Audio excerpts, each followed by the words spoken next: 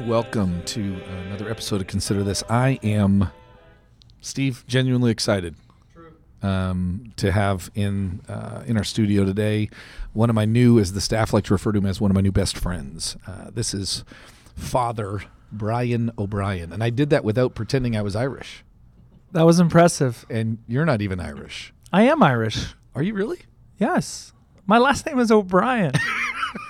I guess that would make sense. So this is Father Brian O'Brien, and he is from St. Francis Xavier Church here in Stillwater, Oklahoma. And me and my staff had the privilege, the honor of actually visiting the new church there that's on Country Club, right? 711 North Country Club Road, right at the corner of Country Club and McElroy. Yeah. I mean, and it was neat. I got a good friend that attends there, Ed, and he was asking me if I wanted to get a chance to come see it. And I said, man, not only would I like to come see it, I know that our staff would. And so we were very kindly and welcomed, and really spent about, an hour and a half probably? We delayed I think it was 2 hours. No, I loved it. I Yeah. loved it. It was an honor to have you, and I didn't know like how big they said the whole staff was coming, and you like filled up our little welcome center there.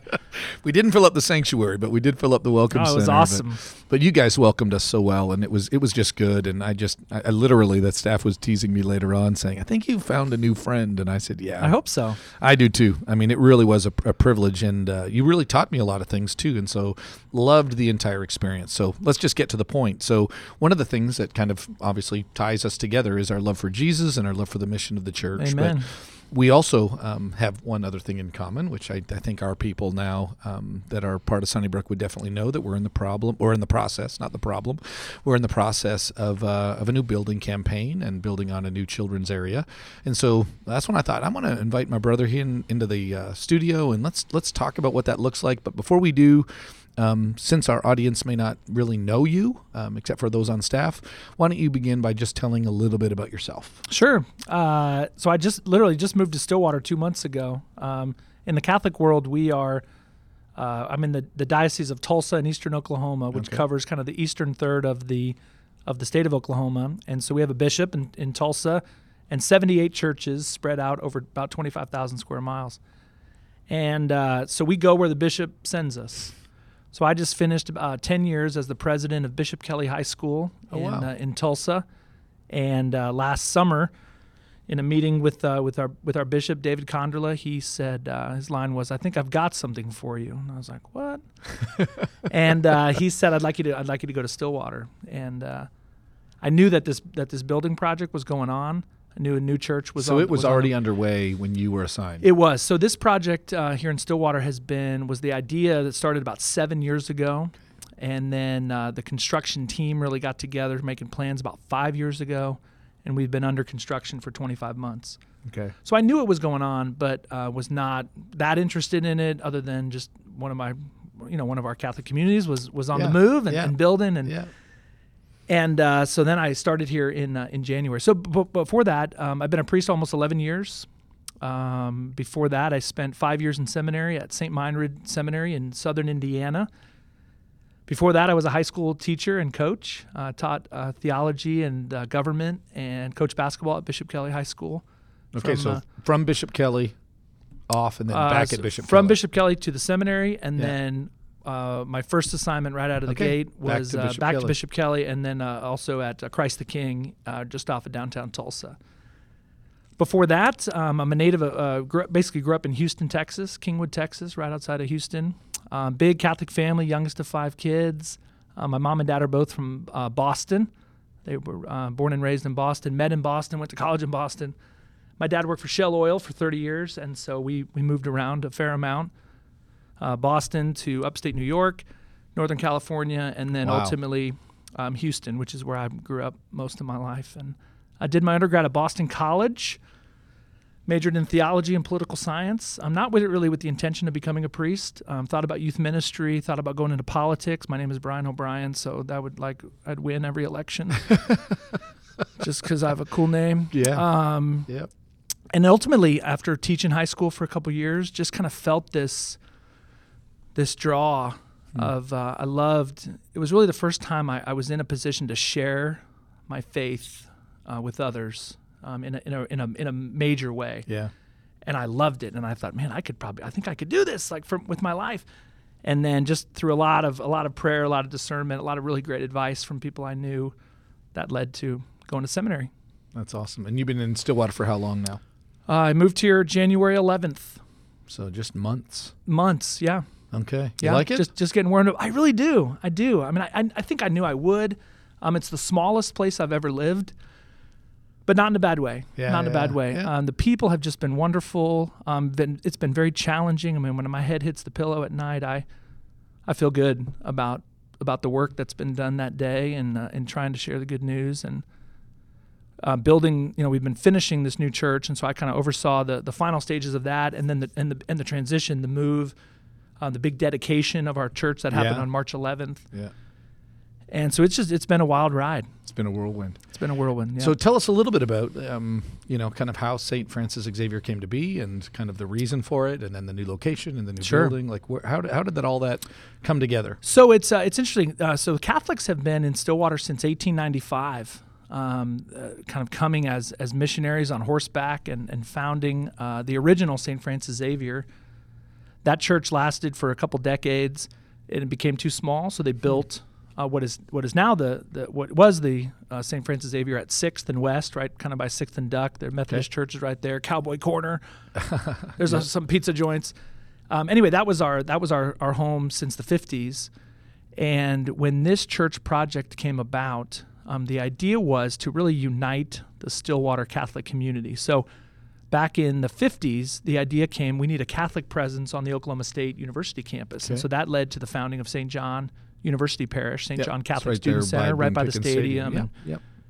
And the idea was that was meant to be for students, and St. Francis Xavier was for everybody not a student. Over time, it kind of morphed into its own parish, so there were now adults and kids. And so we had in a pretty small Catholic community, we had two almost kind of competing parishes. So the idea was, with the building of the new St. Francis Xavier out at Country Club in McElroy, that the St. John's would return to its original mission of serving the student body of Oklahoma State University. And if you're a student at OSU, you go to St. John's, and if you're not, come on out to St. Francis Xavier. Okay. That's been the goal, and that's really kind of been what's happened. There's still a little bit of crossover. Father Carey and I know each other well. So we still do a lot of things together. A lot of our folks at St. Francis Xavier have a real heart for the students, and so they want to continue to be there and to serve and feed and all the stuff that you do with college students. So that the teamwork is still very much there. That's good. But the mission is Christ, but the demographic of our mission has changed. So in a way, the campus ministry kind of runs out of the campus location, right, and then the rest of everybody else come out to St. Francis. Okay, so tell us a little bit about so the building came about, and the building is big. It's only a football field long. I'm just kidding. I mean, it is. I know. It's big. I was going to go, wow, I lived on that end of town, and so I would kind of drive out that way. Off Lakeview, and then I would go down Country Club. Sure. And so I saw it. I saw the ground break. I saw a lot of that begin to start, and you're like, wow, this is going to be big. And then you're like, wow, this is going to be high. About 170 feet is the height of the steeple. Height of the steeple. Yeah. And so, I mean, it really is a presence. You got a lot of questions about that, and people are excited. Everybody I've talked to is like, wow, have you seen that building? It looks beautiful. I really like the way it looks. And then there's a question, and this is kind of one of the reasons why I was excited to go and see it, is that we're in the middle of a building program ourselves, and so I wanted to kind of hear about that. And then I kind of thought you really helped me see some things, some questions that we've had to have, and some honest, and that's a big deal to me, is that someone's going to ask a real honest question, that their heart really is about caring for the needs in our community or caring for the needs in the world. Of course. They're really asking like a genuine question. And so that's where I kind of thought, this would be good. So we came back to the studio, and we were in one of our worship arts meetings, and I said, I really would love to sit down with Father Brian O'Brien and ask him. There's my Irish accent. I think I did brilliant. Thank you. But I really want to sit down and talk with him and have our people even hear his perspective about spending money on things like buildings, because even though I can appreciate the heart that is genuinely asking these questions, I think there needs to be a time to answer those questions. And sometimes a well-intended question still needs to be addressed in a kind of a thoughtful way. Sure. In which we don't just agree that what we would consider to be the most apparently compassionate answer sometimes isn't the best answer. I think Jesus did this quite a bit. He would point out there are bigger issues that are happening, and there's some famous... People would say, is it this or this? And yes. It's not. It's neither of those. It's either both and, or it's even something that's deeper or bigger than that question. And, those issues happen. And so, the building at St. Francis, I believe the cost on it was about $22 million. $22 million. As it stands, and we're not done. Okay. So here's I'm just going to kind of throw it to you. Sure. We try to hit things straight on. So how would you address someone who's asking intentionally, right? They're not trying to pick a fight or trying to be divisive at all, but they're asking that how can the church spend that much money on a building when the needs of the community or the needs of the world exist? How do you? Because it's not like you haven't thought that, right? No, I've definitely thought. I've been asked it. On numerous occasions even by people within the Catholic community, but people outside of that as well. So I would say a couple things. First of all, I think building a beautiful building and helping the poor are not mutually exclusive. It's not that we're going to build this and we're going to forget the poor, or we're going to give all our money to the poor and build an ugly building. Yeah. Both can happen, yeah. And both have been happening for centuries. Yeah. And that's a part of the Catholic tradition of which I'm very proud, that we're very involved in the education of children, in hospitals, in missionary work, in helping the poor in countries all over the world. Because Mother Teresa, I think, wasn't she Catholic? She was. She was. No, but think about it, right? I love your drawing us into history and saying, listen, this isn't a new question the church has asked. No, and so if you look at, you take Mother Teresa, you look at everything she ever wrote or said, and you'll never find her saying, what is this church? Why are you building this when you could give that money to me and my sisters and we could help the poor of Calcutta? You'll never hear it, because she had an appreciation for beauty and for the beauty of her work in the slums of Calcutta. Yeah. And so I think that's the first key point, is that they're not mutually exclusive. That's good. You can build a beautiful church and help the poor. And then I think the other piece of it is that beautiful things, beautiful churches especially, help the poor. This is what you said, and I really appreciated when you said it. I thought it was good. When I walk in, and this happens every morning, when I walk in to St. Francis Xavier Catholic Church every morning, my mind is immediately raised to the heights of heaven, as much as my mind can conceive the glory that God has prepared for us. When I walk in there and I look up at that beautiful ceiling, when I look at the statues, when I look at the art that's there, it's beautiful, and every atheist in the world would walk in and say, "Dang!" They would give it a little. They would give it a little wow. Yeah. And that's what we want. And the poor, as much as the people of the parish, deserve that. And so when we build something beautiful, it helps everybody. The person that just all they've done is drive by St. Francis Xavier today. At some level, their mind is raised to God of, why would somebody build something like that? And then when they come in, it's even better. Really, the inside is better than the outside. The outside's awesome. Yeah. The inside is better than the outside. Yeah. And I want to say this here, though. All of that being true, and I know exactly what you're talking about because I've been inside your building, okay? It's not ostentatious. It's not, for those of you that really are just listening, and maybe you're not even in Stillwater, you're somewhere in the United States or even around the world, and so you don't have the opportunity to see this. I need you to know, we walked in, Steve, we were impressed, but it wasn't like, oh my goodness, everything is laid with gold and diamonds. It's not that. It really has, I would argue, a simple majesty, if that's fair. Kind of we would say kind of it has a dignity to it. It's not over the top. It's not over the top. But if you'll notice when you go in, the closer you get to the sanctuary, the closer you get to the tabernacle, the closer you get to the altar, the better it gets. And so for us, it's you putting, and I imagine for your congregation as well, you putting your resources to the things that you most believe in. And so for us, up by the altar, that's good. There is some gold. There's kind of I forget what they call it, but kind of gold laced, or gold paint. Yep. And it's made with real gold. Yeah. And if you'll notice, that's not in my office, or I think, as you said when you were visiting, that's not in the parking lot. Yeah. Yep. Parking lot, very important. My office, kind of important. Whatever.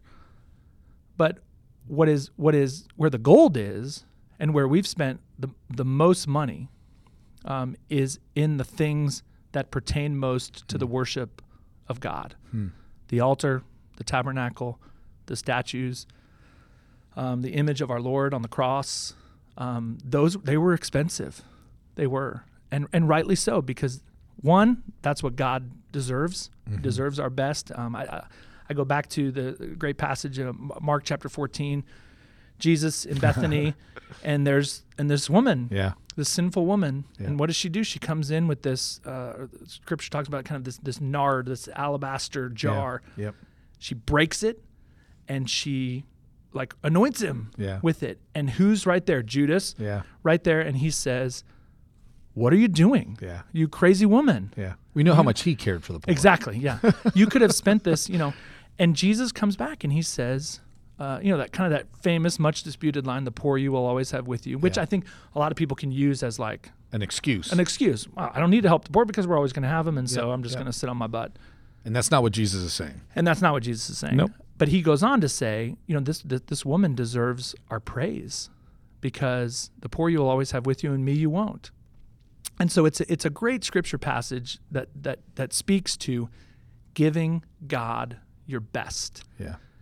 And so for us in the Catholic tradition, we really hold that to be giving God our best in our churches, and so making them the most beautiful thing that we can. Well, one thing that I really appreciate about the Catholic faith, I remember when I grew up in Canada, and so I had a lot of friends that were Catholic, and so I've always kind of known a bunch from the side, so to speak. And then in grad school, had an opportunity to study and learn a lot. A lot of my classes was in church history, and so became very fascinated with it. And my professor was very, sympathetic and very deeply trained within the Catholic tradition. So it was really good for me to learn that. And I'll tell you, I remember walking into a number of different Catholic churches and going through the process of being there and taking in the entire experience. And I remember walking away almost, like you just said, impressed. Not just, when I say impressed, I was drawn into the bigness of God. I was drawn into a worship of who he was. I was drawn, we shared this when I had you walk through, what is the experience for a Catholic person walking into a Catholic service, and what do they do to prepare their hearts for? Because it's something we don't do well in the Protestant tradition. And maybe not the entire Protestant tradition, but where I come from, where one person has always said we're about as liturgical as corn on the cob. There's really not a lot to us, and it's not good actually. Our people walk in late to a service, and they just kind of casually come in with their cup of coffee and sit down. Oh yeah, what's going on, Steve? You still singing? Okay, cool. I didn't miss anything. They'll say that. Yeah. And I'm thinking, we're singing praises to God and you didn't miss anything. And to just see that tradition. The other thing is that the beautiful architecture, I like how you said it, we invest money in the things that matter most. And yeah. So, I saw that in your building. In your case, you're at kind of talking about this kind of children's, you're investing in, what matters is our kids, and so, and that's something that the Catholic Church has not always done well, is in investing in our young people. And so part of our building too is we have a piece. It's not in the church itself, not in the nave, the sanctuary, but of a space that is dedicated to kind of our middle school and high school kids. And it's going to make a huge difference, but it costs a lot of money. Yeah. To be able to do. But anyway, so I think we're definitely on the same page there. I think the other part I remember when you all came in, I shared with you. Is this the baseball? This is the baseball story, dude. I love the baseball story. This is so there's I need to tell you, and I've given you credit. It's not my story. No, I know, but I don't know the original guy. But I'll tell you, I have told the story. You're about to. I should probably just let him tell him. Tell it. This is so good. We have a guy, really, I think a great evangelist of our times is a Bishop Robert Barron, and he's an auxiliary bishop out in Los Angeles.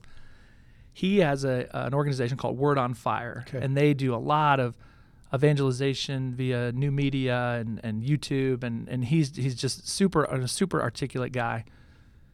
He tells the story of when he was a little kid, and he grew up in Detroit.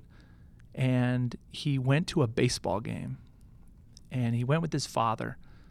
And he starts it by saying, you don't explain baseball. You don't help someone fall in love with baseball by starting with the rules. You don't help someone fall in love with baseball specifically by teaching them about the infield fly rule. Yeah. For all you baseball fans, you know what that is. If you're not a baseball fan, look it up. Yeah. And he says, you fall in love with baseball by going to a baseball game. And so he remembers when he was 7 or 8, his dad took him to Tiger Stadium, and he walks in. He doesn't know anything about baseball. Yeah. But what does he see? He sees the grass. He smells the popcorn and the hot dogs. He hears the sound of the ball hitting the bat and the cheer of the crowd and the organ playing and he's just drawn into this. What is this? Why are they running around? It had nothing to do with the rules of baseball. It had nothing to do with who won. Mm-hmm. It had everything to do with just being drawn into this beauty and this mystery. And he says, and that's what beautiful churches do. Yeah. They draw. Someone walks in. I don't know who that statue is. I don't know what these people even believe. But I know that these people who built this have a serious conviction about who they are, what they believe, and how long they're going to be around. And so we've started talking at St. Francis Xavier. We're talking in centuries here. This is not a church that was built for a couple decades. This is a church that we're going to pass on to our kids, who are going to pass it on to their kids, and it's going to survive for multiple generations. And so that you come back to Stillwater, Oklahoma in, let's say, 200, 300 years. A lot of things are going to change. St. Francis Xavier is still going to be there, and it's going to look a lot like it does right now. That's pretty cool. And it's funny because except we'll have more parking. Well, one of the things that is really interesting, and this is what I have appreciated about my Catholic brothers, is that it's they're going back into history and then them seeing themselves far more historically minded into the future as well. And so that's the beauty of it. So we would say like we try to think in centuries, and so when we're usually thinking weeks. Maybe. And so when what are you guys doing Sunday? When you're making when you're making a decision, or when you're especially when you're building something. Why are we building this? Are we building this for me now, for me and my kids? No, we're building it for your kids. And if you don't, honestly, what I think is neat is I'm going to be in Israel in 60 days, doing our third trip there. And you really do get that sense when you're there. When you're in Israel and I've been in a lot of these Catholic structures that have been around. I think the oldest one in Jerusalem was made, I think, in the 600s. So there's a really, really, really old church. And we sit in it and we sing hymns in there, and you're looking around this room and you're going, wow, this building is amazing, and it is worshipful, and it just naturally kind of draws our heart to it, or to God in it. And when that happens, you're really grateful. That's a good thing. Reminder is that it's easy for me to come in and wonder why somebody else gave this, or how could they have spent this on this, and then you come back decades later. Or in the Catholic Church centuries later, and you say, wow, like I'm sure glad we invest that. See, there it's an investment, right? It's not it's not an expense. What you're describing and what we're trying to get our people see is that this new children area is not an expense, it's an investment. And that's what you're describing. It's the investment in Yankee Stadium so that when new children come in, they're going to want to play ball. And what we're talking about matters a whole lot more than the game of baseball. That's right. Talking eternity. It's an eternity thing. And so we want to draw them in and to, therefore, in that context, give to that kind of investment. It not only does it last centuries, but it lasts eternally. That's right. When someone is drawn into that beauty, that mystery, it has eternal consequences. Lives change. And it's been amazing. We've seen since we opened, we opened less than a month ago, the number of people that have come through. I got a beautiful email just the other day from a young woman here in Stillwater, and she basically just said, I've not really been to church in a long time. I've never been to a Catholic church, but I drive by, and I'm just kind of drawn in, and I was wondering if I could come and talk to you. That's great. And I said, no, I'm too busy. No, I'm just kidding. I said, I love it. I got a podcast to do.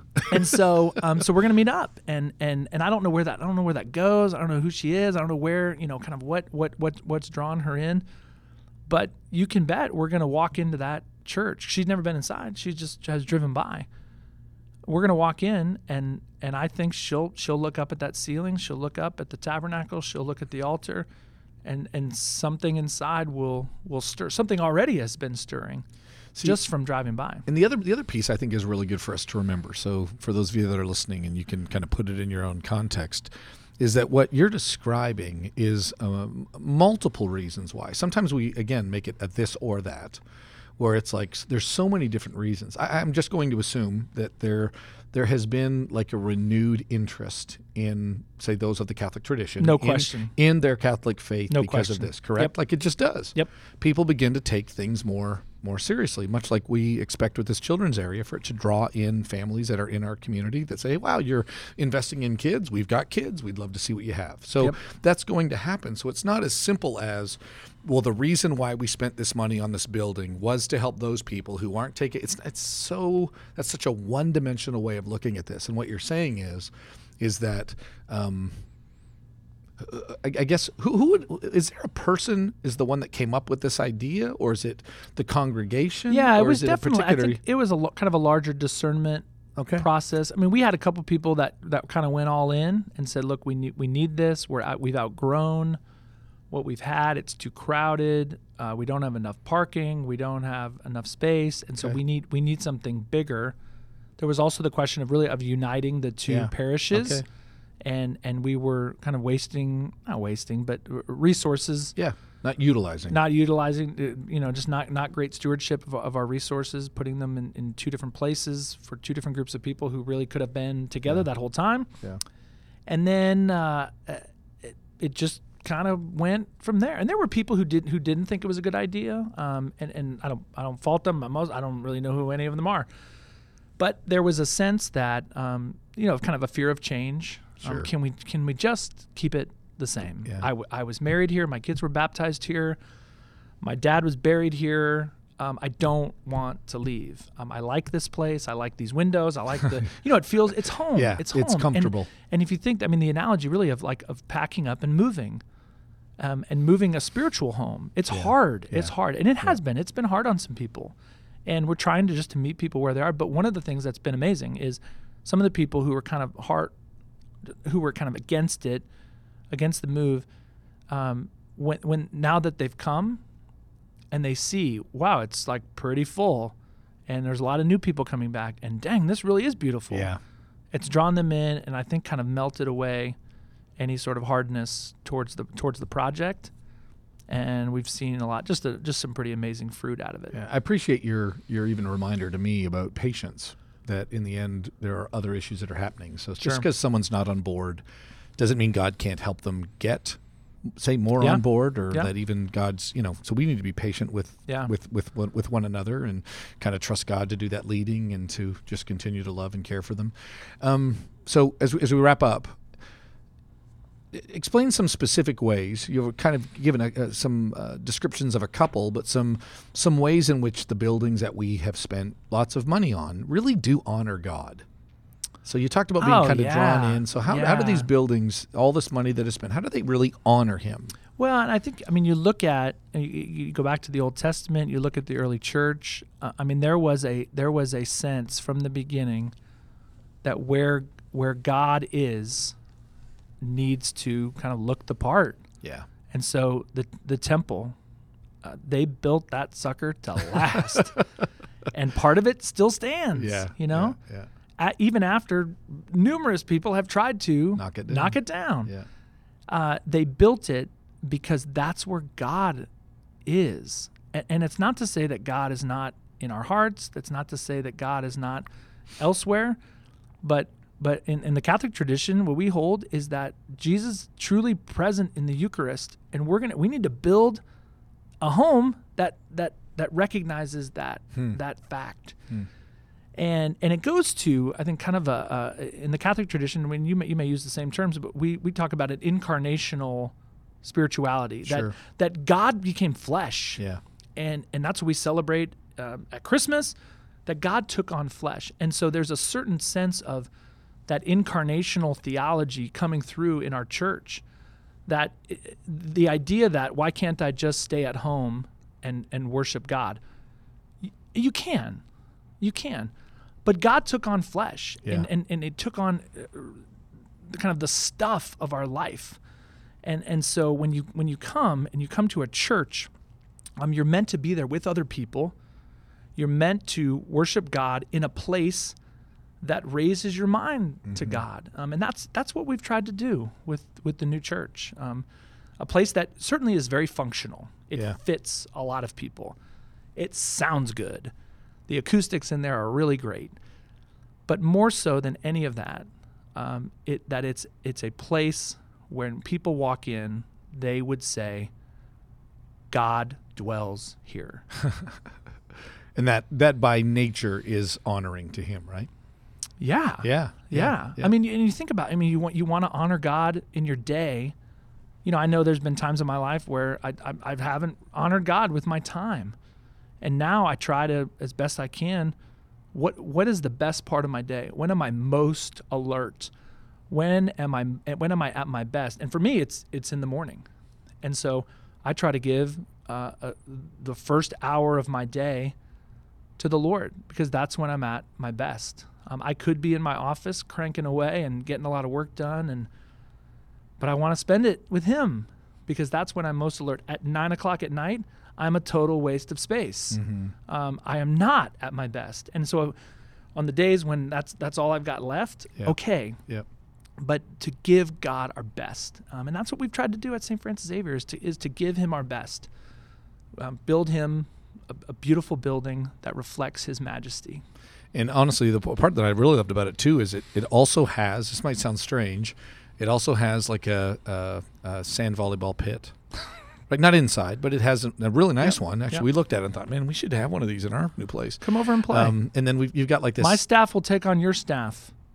You're actually way bigger than us and younger, and you'll destroy us. So never mind.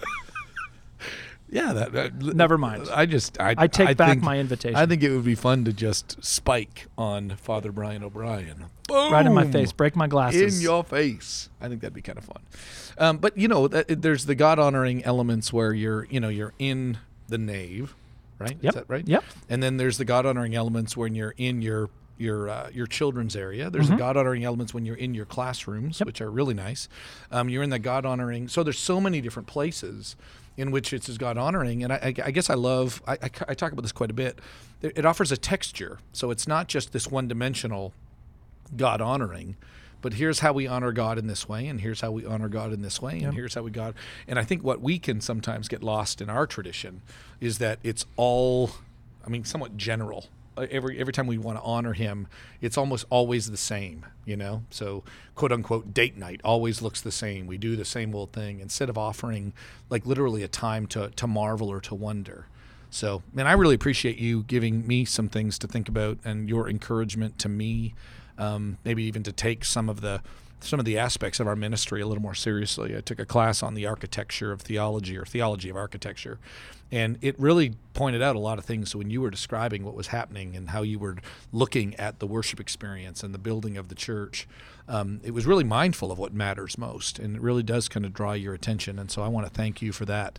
If someone wanted to kind of stop by, when are some good times Bring to it stop on. by? So we've got our website is sfxstillwater.org, and on there we've got information about the church, kind of our hours, mass times, confession times. But also we have a nice little group of parishioners. We call them our ambassadors. St. Paul talks about to become an ambassador for Christ. So we gave them that name. 2 Corinthians. And they are very open to if a group wants to come or a family wants to come or an individual. So we've been doing it these days kind of tours at like 10 and 2. But we're just kind of trying to meet the demand. When it first opened, we had like 5 tours a day and hundreds of people coming through. And that's died down a little bit. But anyway, through our website, and I would love anyone who comes to give me a shout. I'd love to. Your name again? What's your name again? I can't remember. Father Brian O'Brien. Father Brian O'Brien. So nice they named him twice. I'm thinking about changing my name to John O. Johnson. What do you think? Bring it on. Okay. I think it's easy to remember. It would be. I think it would help. I've always had the trouble people remember my name, and I'm like, who are you? You know, they're like, we met 7 years ago. I'm like, really? You have such a great name. And yeah, you do. I should have gone into I mean, if this whole priesthood thing doesn't work. Yeah, but you have to go back to like Boston in order to do that. Really? Because I don't know how Brian O'Brien wins in Oklahoma. I think it would. I think people would be so? like, oh, that guy. I'd vote for you. His parents have some courage. That's what they'd say. I think they would just go, that must be a Catholic family. Probably, which might not go well in Oklahoma. We are small in number. Hey, it goes well with me, brother. But amen. It goes well with me. Amen. You've ever met Peter Kreeft? I actually had him as a professor. Oh my goodness. I did my undergrad at Boston College, and that's where he is. I love that man. I really do. Check him out. Check him out. I just ordered literally yesterday. I just ordered his latest book. Kreeft, Peter. Handbook of Christian Apologetics. Check that out. Ecumenical Jihad will blow your mind. I've read that one. Jesus Freak. Is that what it's called? Jesus that Freak? Yeah. And then the one I just ordered, and I don't know anything about it, but it's called 40 Reasons Why I'm Catholic. I don't know. This is a great title. He's an incredible theologian and philosopher, and he has been a blessing to me so many times. So that's one more thing we have in common. Amen. Except I've never met him. So you have one more thing up on me. Hey, we are glad that you tuned in. Thank you, sir, very much. You're very welcome for coming and being a part of it. We'll have to have you back sometime. Maybe bring anytime. We should bring in a Baptist, and then we could get a great joke. Christian church guy and a Catholic and a Baptist sit around a table. Knock, knock, knock. Let's do it. Let's do it. Okay, thanks, guys. We love you, and we'll see you around.